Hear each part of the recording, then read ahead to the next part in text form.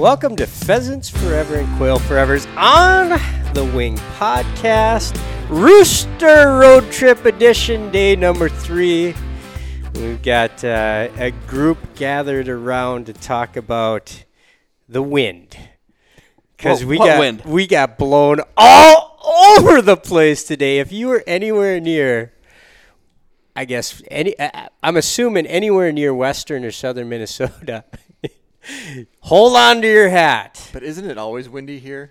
Isn't there some lake in southwestern Minnesota that holds the record for like the strongest winds in the continental US? Look at the locals. Like we got Jeff Davis, who's the president, right, with the Buffalo Ridge chapter of Pheasants Forever, and Tanner Bruce, Precision Ag. Well, what is your new title? What is your title these days? Ag and Conservation Program Manager for Minnesota. It's hard to keep up. Every time I have you on, you get a new title. All right, so answer Andrew's question about wind. Well, I don't know about the lake, but you are sitting on the Buffalo Ridge, and the Buffalo Ridge is the average wind speed on the Buffalo Ridge, I think, is 17.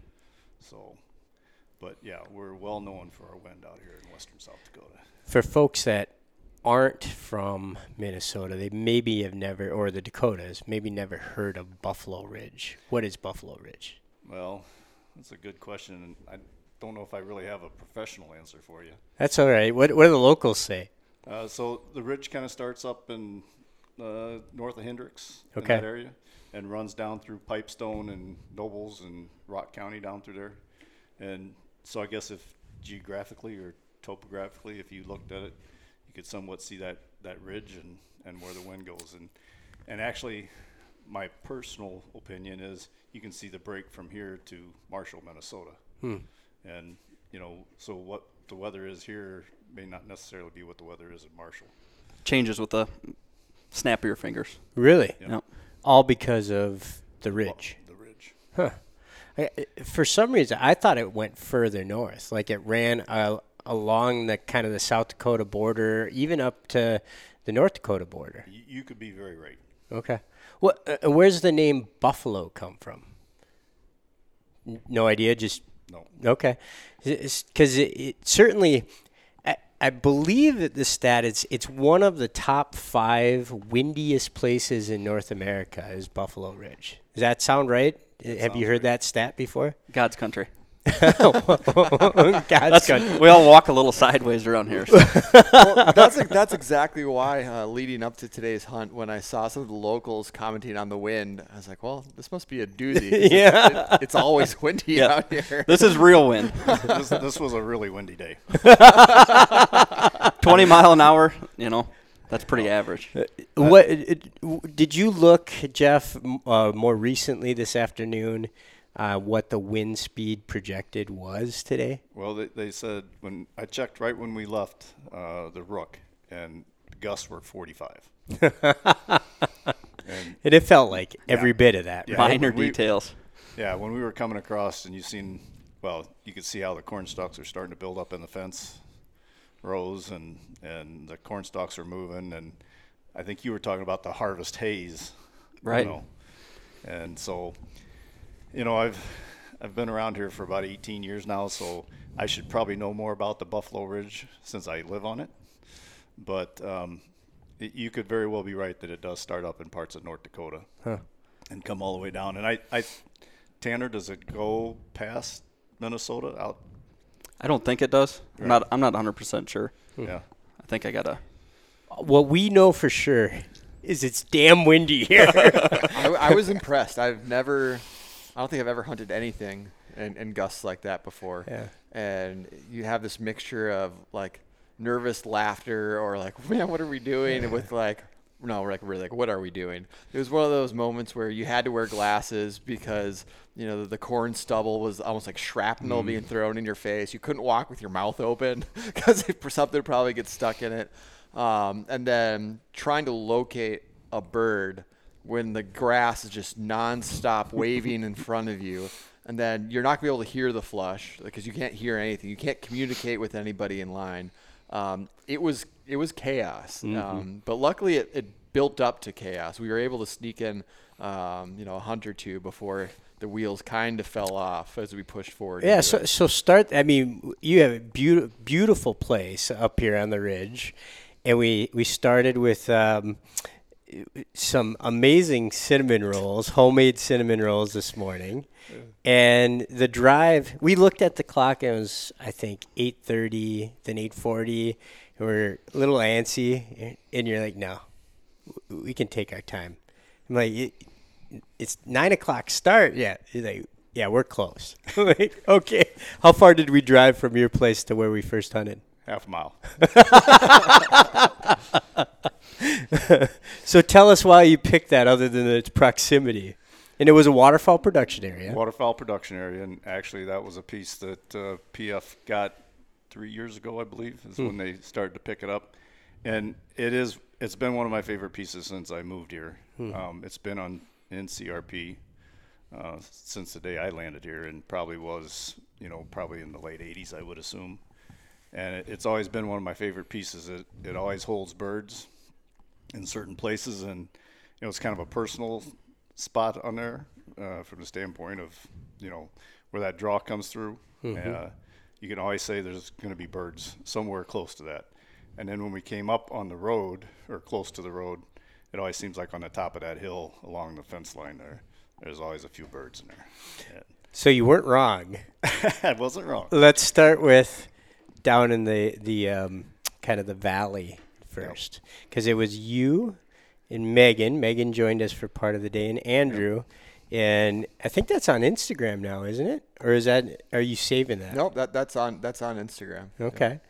So Andrew, you must not have shouldered the shotgun if you're shooting with your phone. No, I was following the dogs. I was following my dog in a completely different direction. And then I heard behind me him kind of go, "Hey, Megan." I'm like, huh. And I turn around, and his dog is just rock solid on point.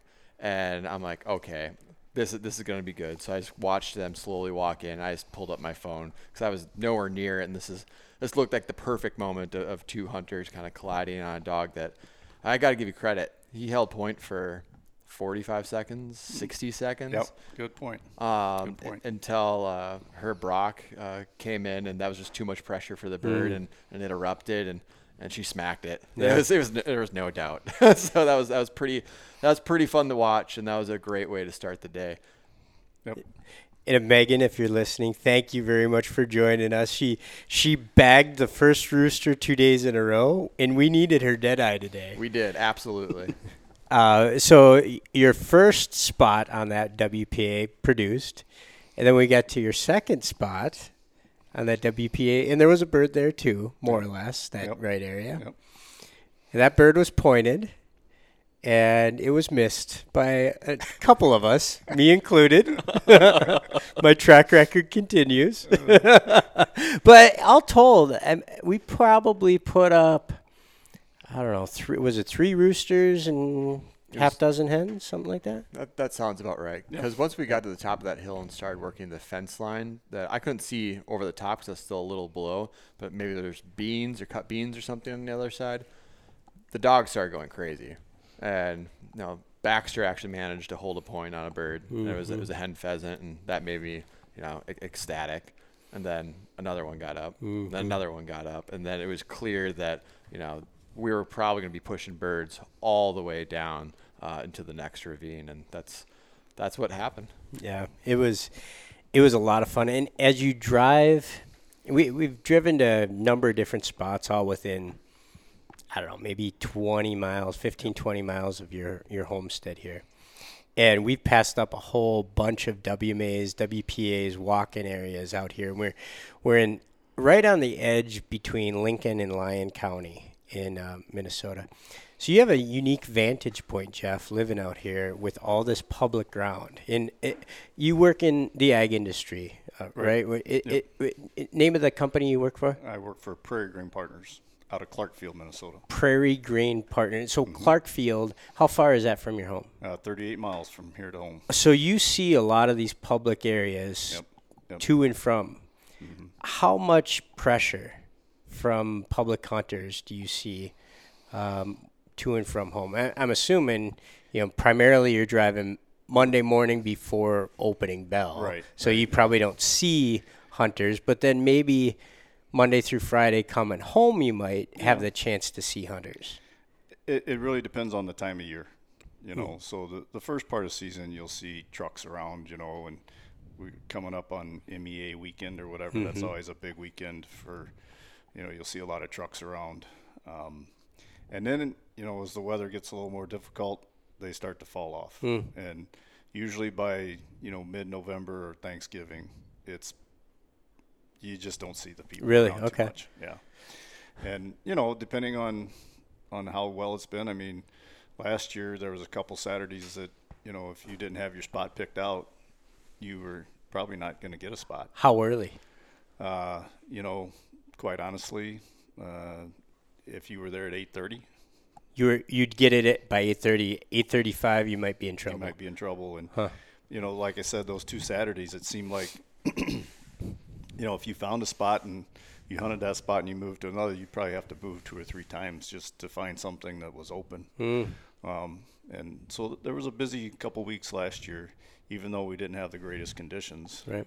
But the season was kind of late, and we had a couple really nice weekends there in late October.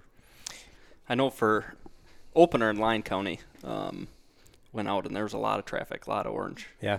Which is great for the local economy, obviously. What's the percentage bird numbers are up in South? 146% in this area. We didn't see that today. No. But have you seen that on so we're only a couple days into the season, opening weekend. Let's be honest.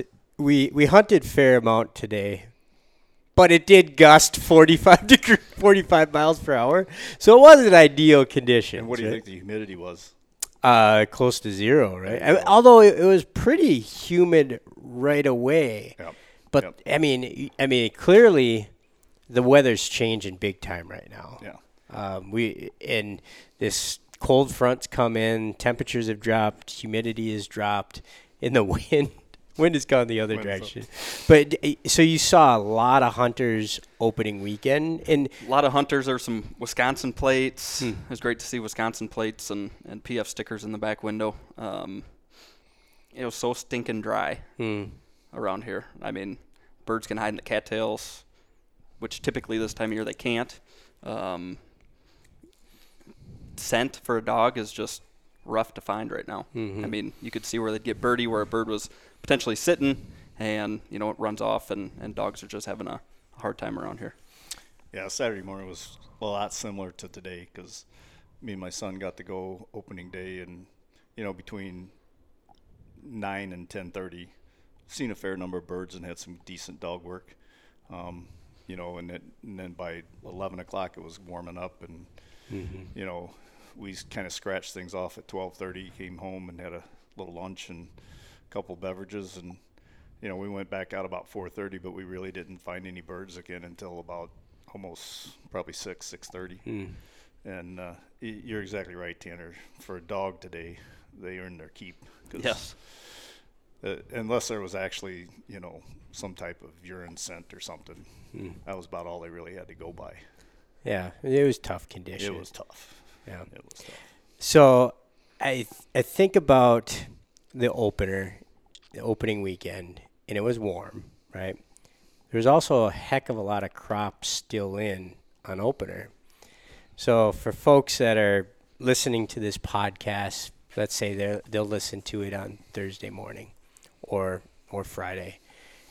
There's lots of reasons to get jacked up about the coming weekend because I think my prediction is this coming weekend, if the wind calms down just a little bit, It's down to normal, 20 mile an hour. Or let's go with the average of 17. There we go. Right? Great.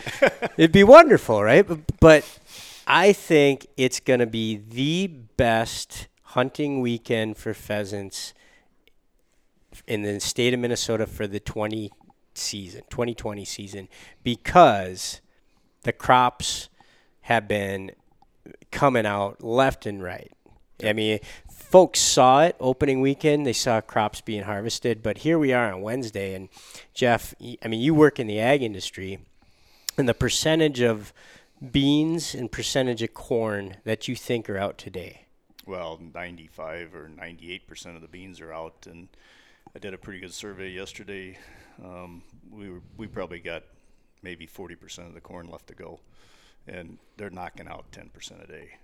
I mean, Is that right? oh, 10% a day. So 60% as of Wednesday, another 10 Thursday, another 10 Friday. So you think by the time we get to Saturday, it'll be close to 80% out? Yeah, it's going to be, you get past this weekend, the farmer's going to be pretty well on the backside of anything. And, you know, there's always going to be stragglers and, Sure. you know, this and that. But I would say, you know, like you're talking about this weekend, but you get the next weekend, you'll have to walk a ways to find a corn stalk. Wow. And that's, this year, it's just simply drier than it, I mean, last year was the other extreme, right? Exactly. But this is significantly earlier than normal, right? Yeah. Well, like, you know, our harvest hours, I would say after the 24th or so, we probably won't have to have harvest hours. I mean, you always have to monitor that, of course, but you know, we kind of got started around the 22nd of September with some early bean harvest type of thing, and you know, they'll run a couple days and then it slows down and then they kind of hit them hard, and you know, the farmer just, it's been good for him. I mean, we've had a half inch of rain in the last 20 days, and with the machinery and stuff these guys have and the facilities, he's been able to walk through it pretty well. And it's a very nice crop. The quality is great. Very nice. Yeah. So you work in the ag industry. All these farmers are getting their beans are mostly out. Corn's coming out. Tanner, you wrote a blog on the website today called Living the Rural Lifestyle. Yep. And it ties directly to what Jeff's talking about. Give us a kind of give us an abstract narrative of your blog that folks can read in detail. But what's your perspective as a person that grew up in this part of the world and sits in front of me wearing Blaze Orange? Well, Bob, I'd say kind of the moral of the story, and this comes from me as I was younger, and then today, some of the friends that I have. Many of them will toast to the end of harvest. Next comes the Blaze Orange, and they're either, you know, chasing deer, chasing pheasants, whatever it may be. There's just that connection and appreciation, I would say, that comes from the land itself, and just a desire to go out and enjoy their property, right? So they conserve it and protect it. They also go out and enjoy it in the fall with their friends and family and make memories. How old are you, Tanner? How old? Yeah. This is a trick question. 30. Well, I had to think for a minute. After 30, I quit counting. 34. Okay, 34. So most of your friends that you went through high school with, and you went to high school in Marshall, right? Worthington. Okay. Worthington. So most of your friends now have established careers. Yep. What percentage you think are in the agriculture industry down here in southwest Minnesota? I would say there's a good percentage down there. As I live now near Marshall, I would say over half my friends work in the ag industry or farm themselves. And we also chase a lot of birds together. Well, that's the part B of my question is, if half of your friends work in the ag industry, what percentage of those folks are pheasant hunters? Most. The minute that corn gets harvested? Most. Yeah. Most. And what's the linkage there other than the tradition? I would say it's a lifestyle, and just growing up in rural Minnesota, you spent your time on gravel roads. You started off with the BB gun. You started chasing cottontails or whatever it was, and it just kind of progressed from there. And I know they love being in the field, love doing harvest. They like taking about a week off just to kind of rest, get some sleep. Really? So they don't jump, like harvest is over, they don't jump right into pheasant hunting? Well, a few do. A few of the diehards do. But, you know, they need to get a little bit of rest. They need to do a little maintenance and kind of clean up and take it easy, and off we go with the Blaze Orange. And Jeff, you talked about harvest hours coming to an end. You know, the industry you work in is tied intimately to obviously agriculture. What about on the business side of things? How many of those folks are out chasing roosters once the harvest hours come to an end? Well, I would say maybe, that's a 30%. Okay. It would kind of be my shot. The farm dynamics, I guess you would say, or even the age group of farmers nowadays. I mean, I don't know, Tanner, you probably see that a lot too, but if you look at some of their research and stuff, our average farmer is about 56 years old.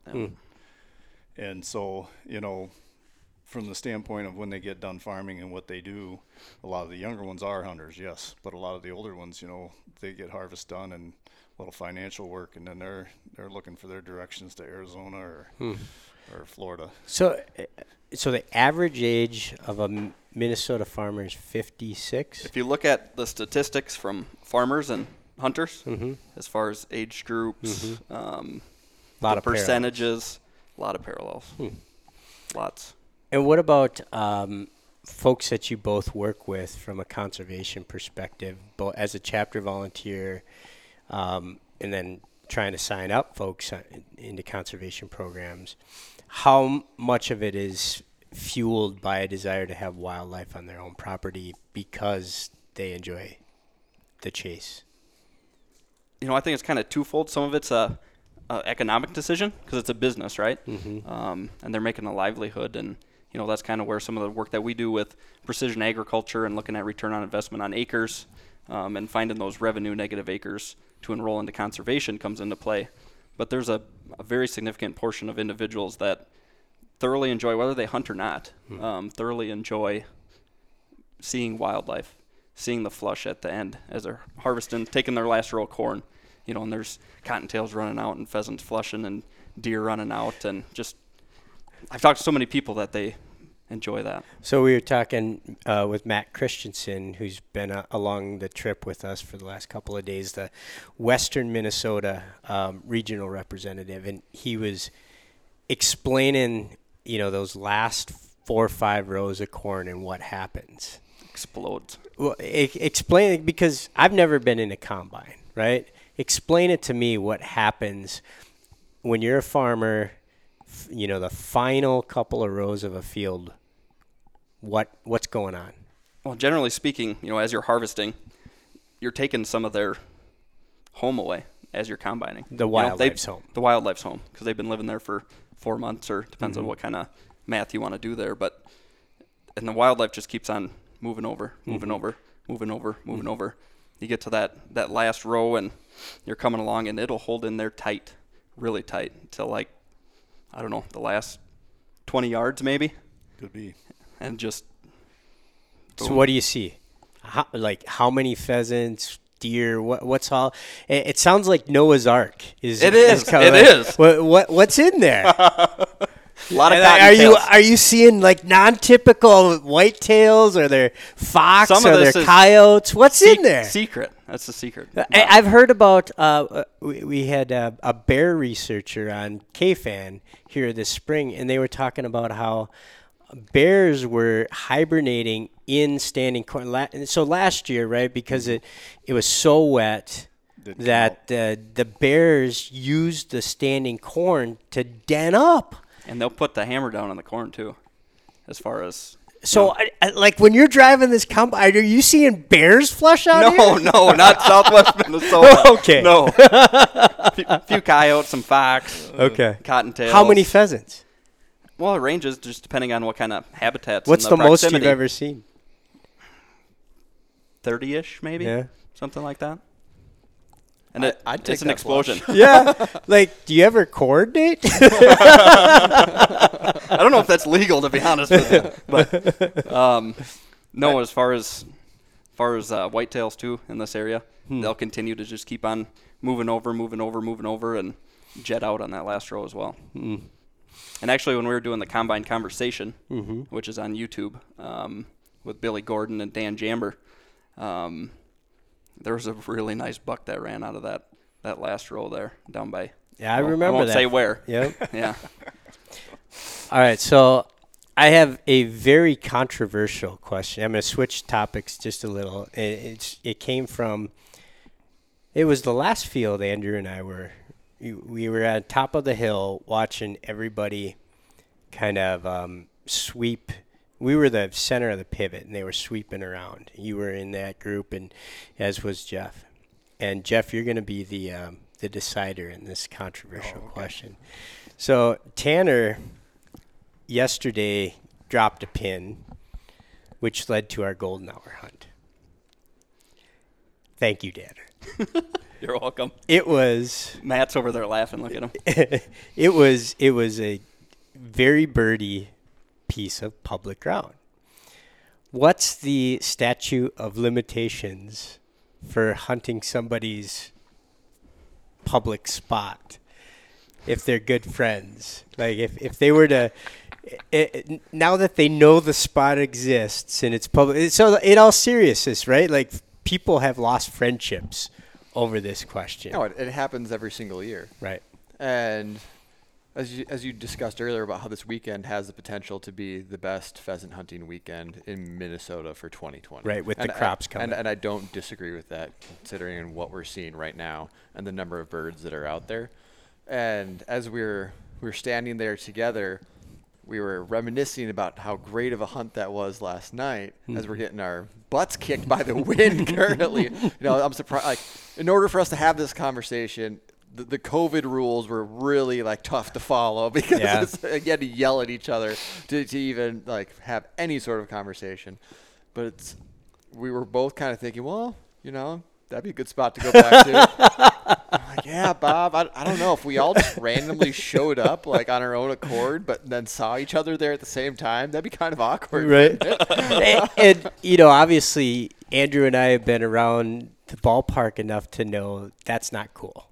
Right? And we wouldn't show up at your spot, Tanner, nudge, nudge, wink, wink. But we wouldn't. You would at least call me, right? Well, see, okay, so that's what I want to talk about. Like, what's the proper etiquette from your perspective? Because, it's public ground, but there's been effort made to figure out that that's a birdie spot. And not all pieces of public ground has been made equal. Right? So I'm going to let Tanner, I'm going to let you think about this for a moment because I'm dropping this on you. But Jeff, you talked about earlier driving home from work and seeing these people park and hunting public ground on your way home. How often are they hunting the right stuff versus where you'd look and like, they should have been parked down the road? Yeah. The thing is, you drive by so many of these. So I it's 38 miles from here to my work. And so I drive different paths. There's 4 different paths I can take, and they're all about the same.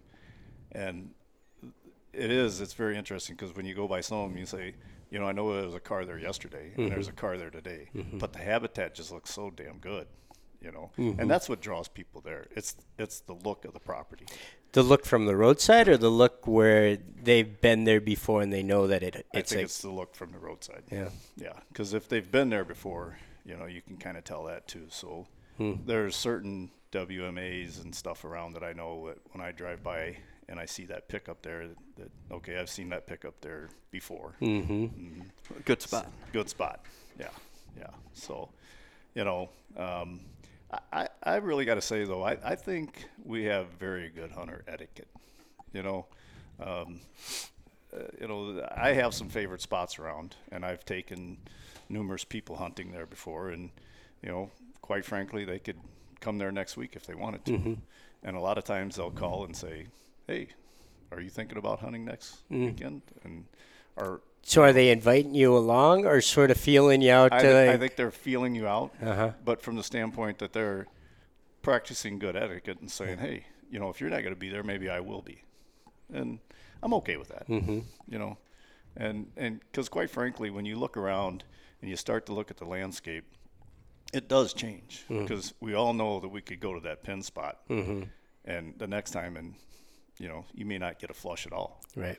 And you can drive to another place and say, I don't know why I'm going to let the dog out here. but I do. And the next thing you know is, why didn't I hunt this more often? Right. So, and that kind of goes with today. I mean, that last piece we hunted over there on Rooks, I've walked into that thing in the middle of wintertime and spent an hour there, and you're like, this is worthless. 2 weeks later, you go back, you don't make it a couple hundred yards, and you're done.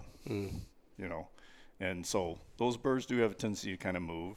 The weather will push them into certain places, especially from the cattail standpoint, and I think early season, there's undoubtedly young birds that are easier to kill.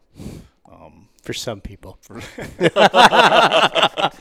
you saying not you? I've struggled a little bit, Tanner. You didn't witness it today. I didn't. But, full transparency, brother. At least you take credit for it. I mean, hey, I'm not a pro. I'm just a marketing guy. But, I think that's what – so when you get these guys that do drive around a little bit, yeah, I think that's what they're looking for is that they'll look at the habitat, and what does that got?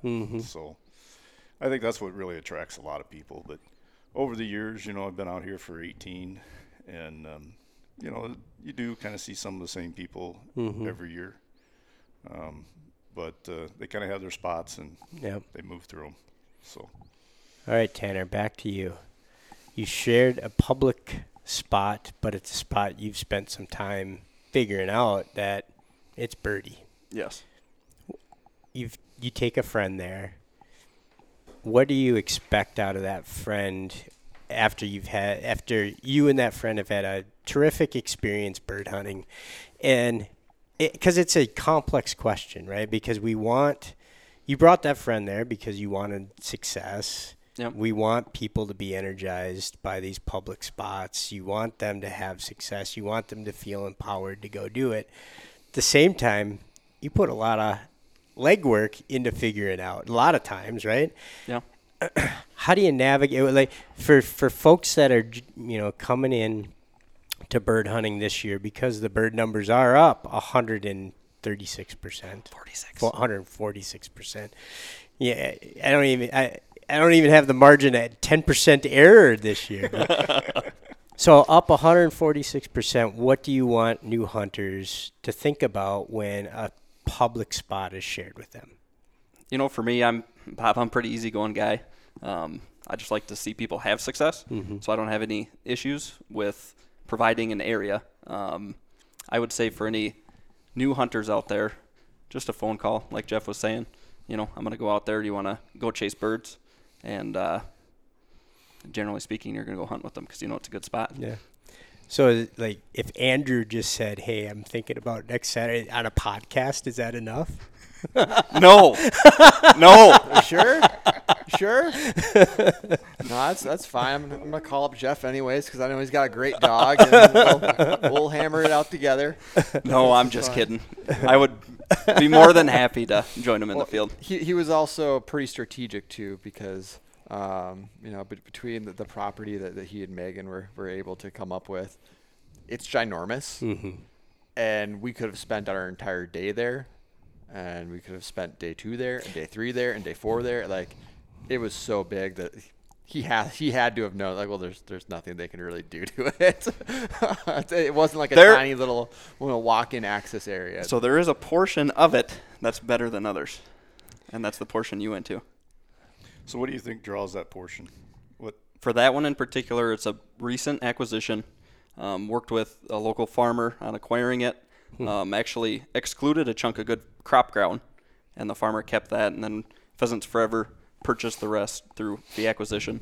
So it's probably on its 3rd or 4th year planting as far as the habitat goes, and it produces birds. It's got that early successional niche to it.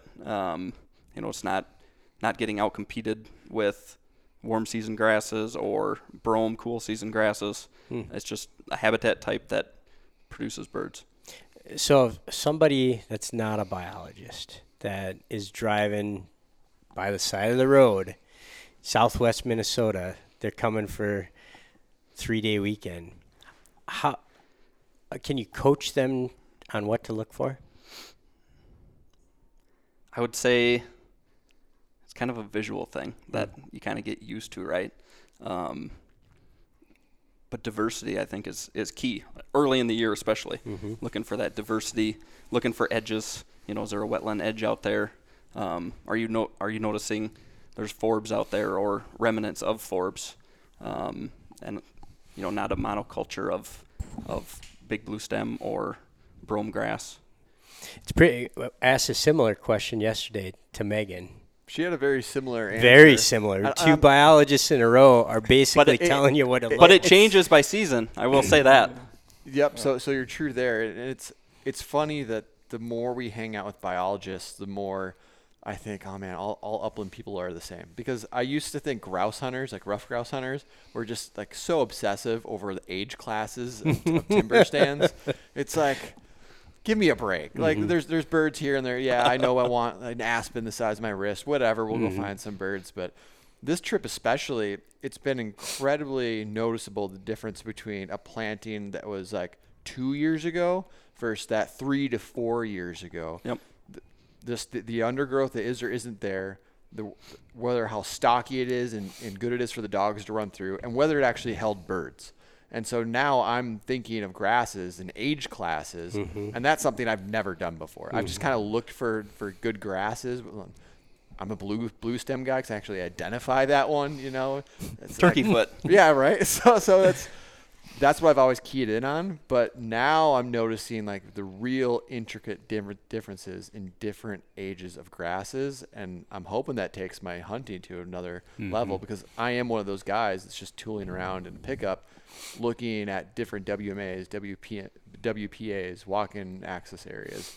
Like, I am the guy Jeff's describing, and I oftentimes don't know where to start because I don't always have a pin land in my lap. I know people find that hard to believe, but I'm just out there doing it alone. And that's where hearing this from both you and Megan is super beneficial. Yeah, it's uncanny how similar, Megan talking about forbs. And one thing that she did a really nice job of pointing out is look for the dead seed heads, right? Yep. The flowers that, they're still visual this time of year. And think about the different levels of structure, right? and you can start looking for some of these things that, from the truck, it looks like just a weedy mess, right? And that's where you want to pull over and go hunt. Yes, or somewhere nearby, because those, first 1 to 2 year plantings, they look like a mess, like you said, to the normal eye. But they produce a lot of birds. It gets tough to hunt. It's great for broods. It gets tough to hunt. Yep. Because there's a lot of room for those birds to run, and they're going to be running on you. So if you have that situation, find some grass close by that's a little thicker where they're going to hold, and you'll have luck. Always look for those crop lines too. Crop lines, yeah. On rooks there, where we hit all the birds along the corn. Yeah. Good point. Yep. Jeff, how long have you been volunteering with Buffalo Ridge chapter, Pheasants Forever? 16 years. It's a long time. Why do you keep doing it? Well, passion for birds. Let's start it. Why did you start 16 years ago? A little camaraderie, and just the passion to hunt, and the fact was, I've seen them go up and down. The bird numbers. When I came into, in late 80s, I was in Northwest Iowa. And we were coming out of a heavy CRP program with border strips and all kinds of stuff. And Iowa had birds, And then we got rid of that program, went back to more fence row to fence row, and you see the birds disappear. And so then when I came to this area. Because you moved here in 2002? Yep. And that would have been like 2002. A lot of Lincoln County was heavy CRP at that time, and then as the programs manipulate and you see the CRP fall off, you see the bird numbers fall off. And so if there's not somebody out there promoting and pushing for habitat, we will lose it. So, and I like Pheasants Forever from a lot of standpoints. But it's one of those things, I think one of the most important things for us is we keep our money local. And, people see that. So explain that for folks that are listening that may not be super familiar with what you mean. Well, so as a chapter, we make somewhere in the neighborhood of $12,000 to $15,000 from our fundraising. At a banquet. Whatever we may do. And we take that money and we reinvest it locally. And in Lincoln County, in Minnesota. Lincoln County. But that's not to say, there's benefits to send that money to other parts of the state or even other states, because once you start to share and partner, it comes back to you. So anyway, that's what got me involved in PF, and I like the habitat part of it, and I think that's what we do an excellent job of, is promoting and putting our money in the ground. Is there a signature project that you're most proud of in those 16 years? No. I mean, we as a chapter and we as an organization have done a lot of good ones. I mean, you can see the block we're building down along the Gilson Lake area. So that's very rewarding, because in the last 4 years, we've been able to add 420 acres to 1,600 that was already there, along with another 200 WMA that sits off to the north. So a very nice block. You've seen it. It's big. It's hard to hunt in the wind. Especially on camera with a group. But do I have a signature one? No. We've done some work in all of Lincoln County, whether that's north of Ivanhoe or down by Lake Benton or over by Tyler, and we got a lot of nice projects. And one thing about our projects that I think is very important is the partnerships. Because as a chapter that makes 12, 15,000, I mean, we've, through grants and other relationships, I mean, we've put together $1 million projects. Right. You couldn't buy that parcel with $12,000 in banquet. That's coming through partnerships with other chapters, Legacy Amendment, DNR, Fish and Wildlife Service. Yep. So those relationships and partnerships are invaluable. You talked about kind of a desire to have some new blood join the chapter, which is not uncommon. So, podcast listenership generally is a younger demographic. Perfect. What do you want them to know? We meet the last Tuesday of every month, and one of the things I think you've got to look at it from the chapter standpoint of what rewards you get. So, do you put a little time in? Yeah, you put a little time in. It takes several weeks to put the banquet together, and then there's the big night, and you spend a week before that getting everything ready. But I mean, that's really minimal time. But the rewards that you can drive away and say, hey, our chapter, our PF was part of that project, and that's where the reward is. And so as a younger person, I think that's what they need to look at is, what do they think they could help develop? Something that you've alluded to that I've seen happen with other younger folks that join and become volunteers is you talked about moving from Iowa to Minnesota in 2002-ish, and a couple years later you got involved with the chapter. And what I've seen is when people move to a new place in pheasant country and they volunteer, they're doing that, as you talk about, to do some good things for habitat, but they're also doing it to expand kind of their friend network and sort of figuring out places to go hunt and how to hunt that area. Is there some truth in that? Oh, yeah. I mean, as you start to develop areas, I mean, personally, I wouldn't have known about Rook until you get involved in that. And then I got to go check this out after you acquire it, So you start checking it out and you're like, that's a lot better than I thought it was. But, the other thing, I was involved with PF down in Iowa. And so, if you do have a career that kind of moves you around or whatever, it's always nice because let's say you're living in Clay County, Iowa, and you move to Lincoln County, Minnesota, and you go look up the Pheasants Forever chapter. Well, hey, there's some relationships there that you can develop rather quickly, and you probably have some things in common, and they may know a few good hunting spots. You might meet a guy like Tanner, and he drops you the pin to Exactly. Valhalla. Exactly. I'd add to what Jeff had said about, just making a difference and feeling a part of the community. Through the chapter, there's all kinds of different opportunities, whether it be a cleanup day where you're out, actually in your boots, got gloves on, getting dirty, pulling fence. If that's what you like, there's opportunities there. If it's the social aspect, that's obviously there. We can all feel it around the table right now.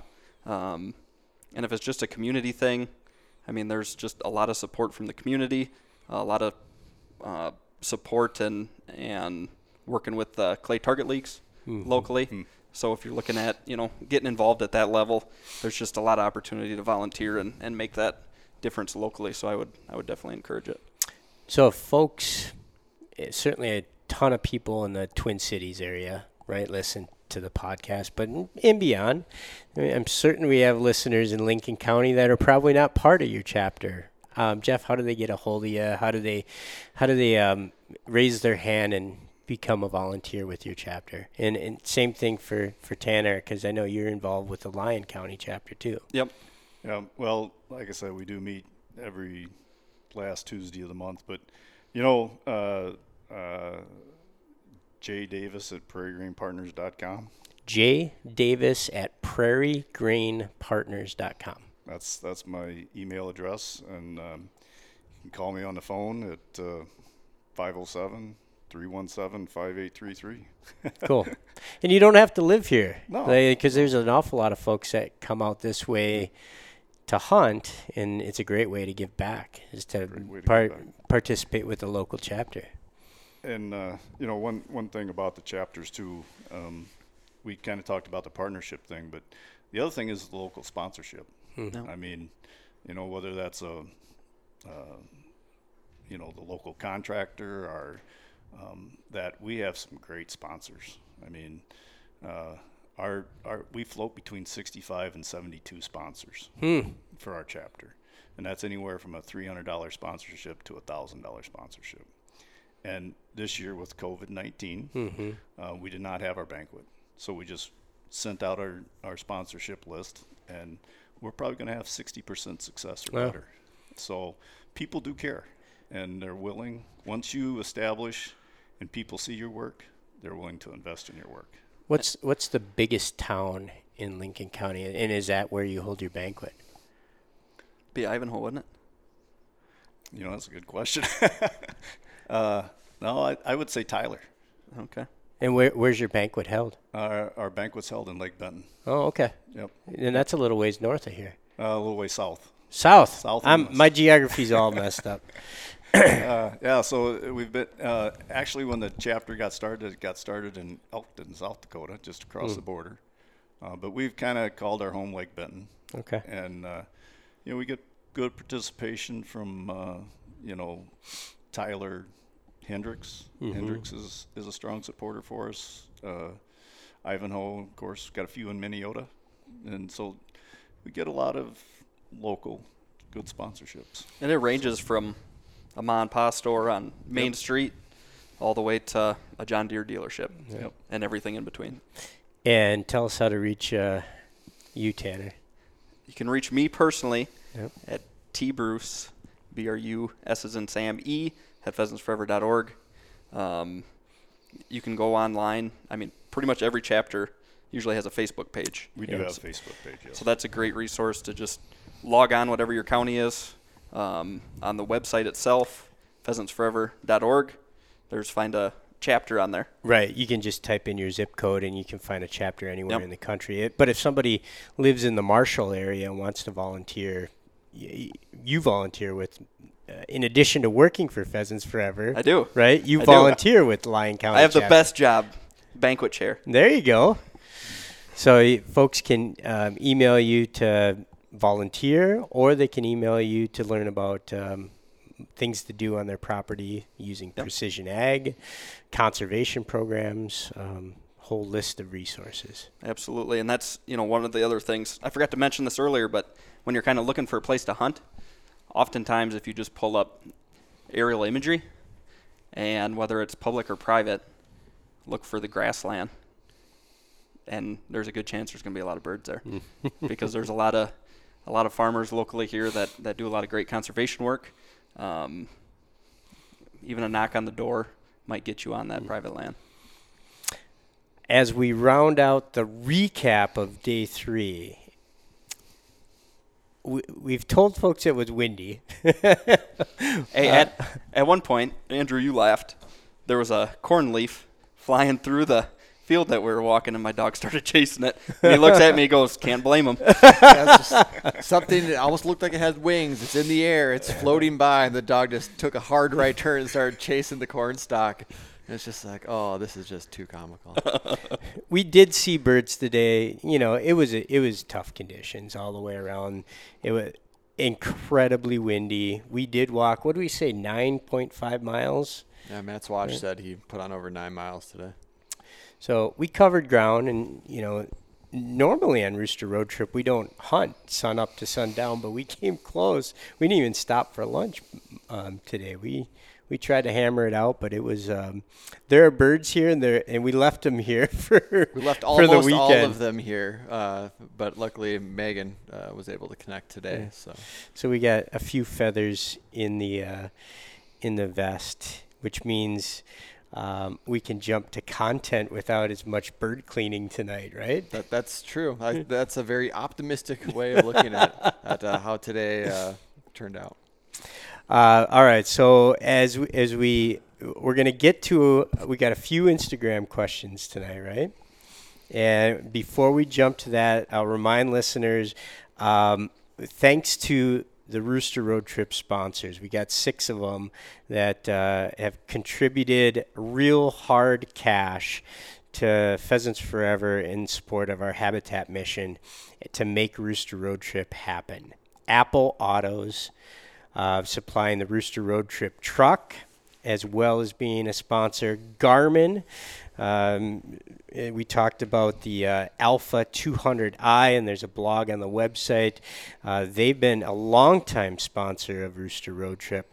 Ruffland Kennels, keeping our dogs safe, even in 45-mile-an-hour wind gusts. They are comfortably resting in their Ruffland Kennels, the official kennel of Pheasants Forever and Quail Forever. Federal Ammunition. We like to We conserve that today.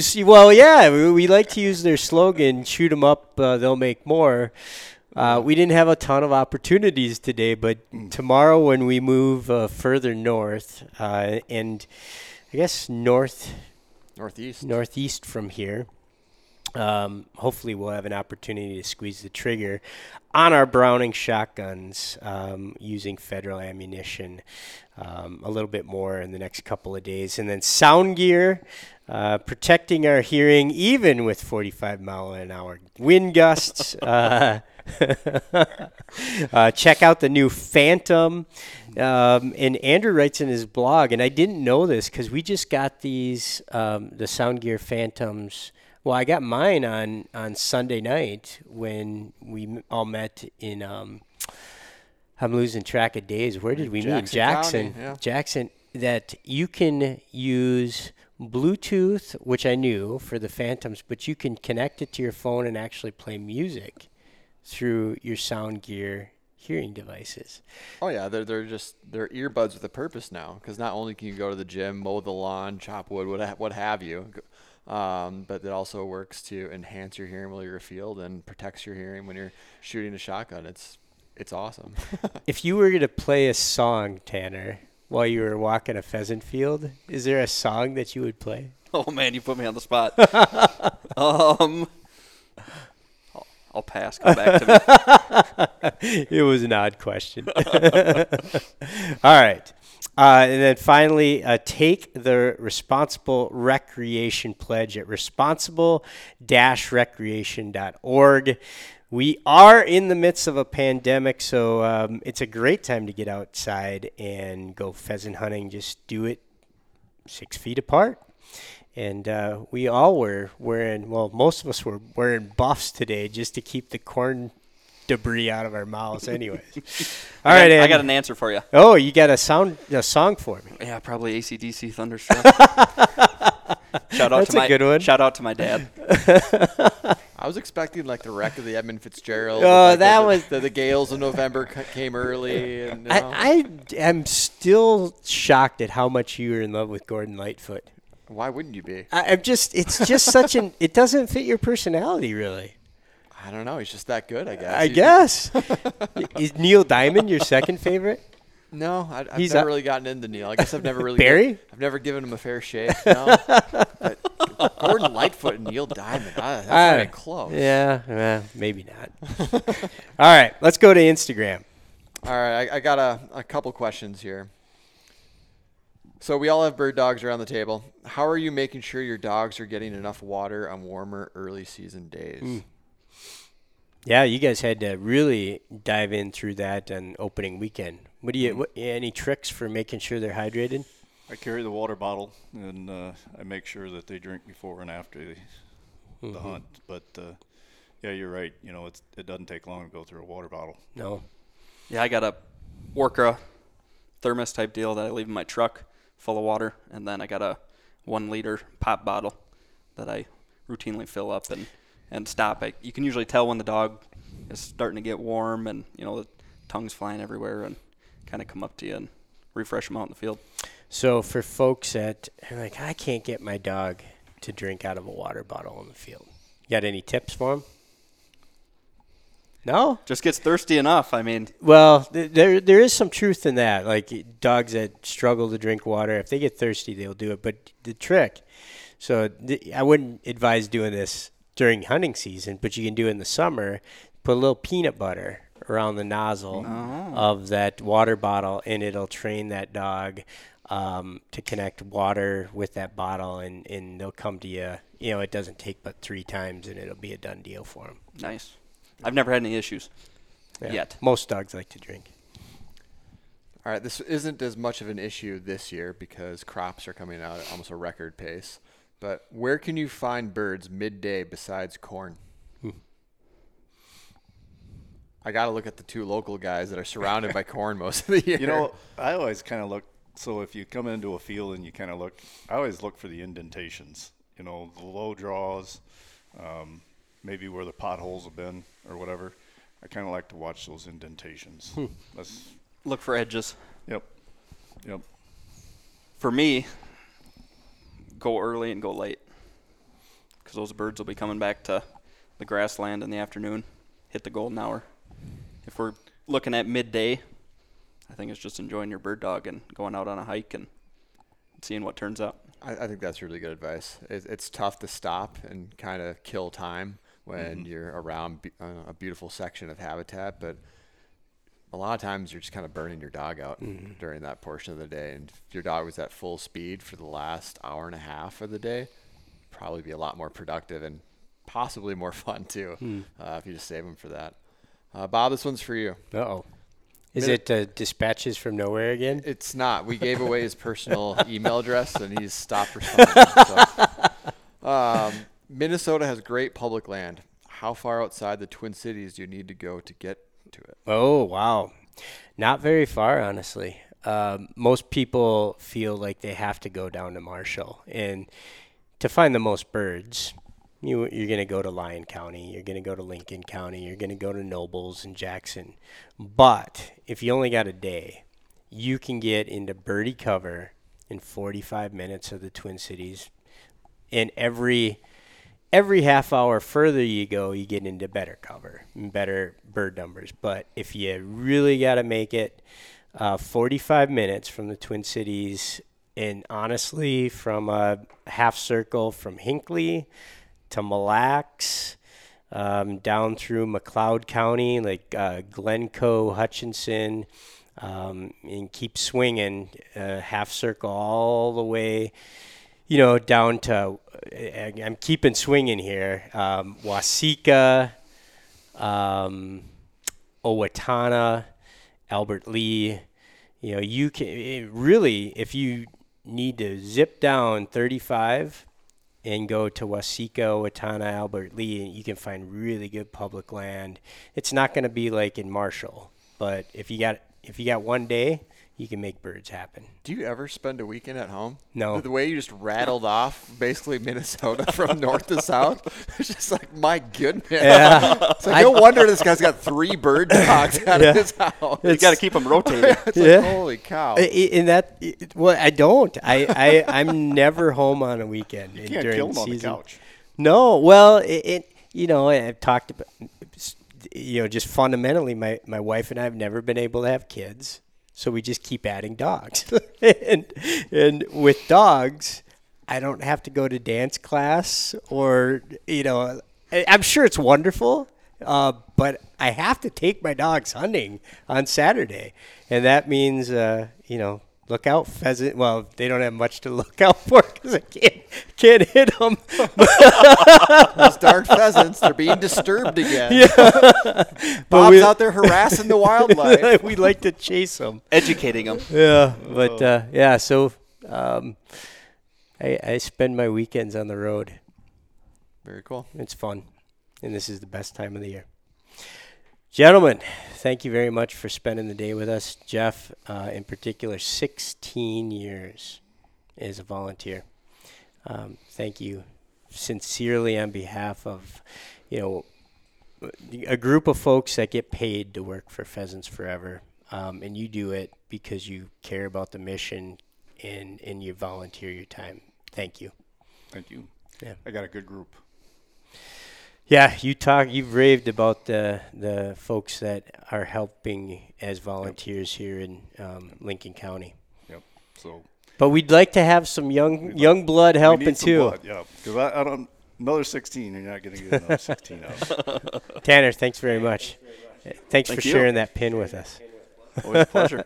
And we've got, you had Megan Howell on the show yesterday. Great farm bill biologist, great person overall. We've got 20 of those individuals scattered throughout Minnesota. You can go on our website and click on Find a Biologist and look for habitat advice. Andrew, closing thoughts, Rooster Road Trip, day number 3. We started the Rooster Road Trip 2020 edition with probably the most prolific start we've ever had. From a bird perspective, yeah. From a bird perspective.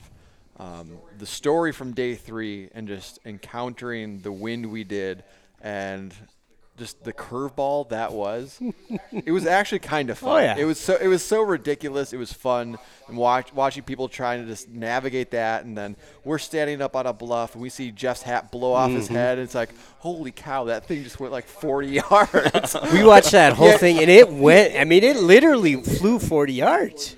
Yeah. So it was a riot. It's great that Megan was able to get the bird, but at the end of the day, it's not what this is all about. It's having fun with your friends afield on public lands that are available to all of us. So anybody can get out there and have a good time, and we can prove that you don't need to slam birds all day to have a great time. Well said. All right, folks. Day 4 comes at you tomorrow, Thursday. We're heading north, we're heading east, and we'll tell you all about it tomorrow on The Wing Podcast. Thanks for listening. I'm Bob St. Pierre saying always follow the dog. Something good will rise, and I probably am not going to be able to hit it. Thanks for listening.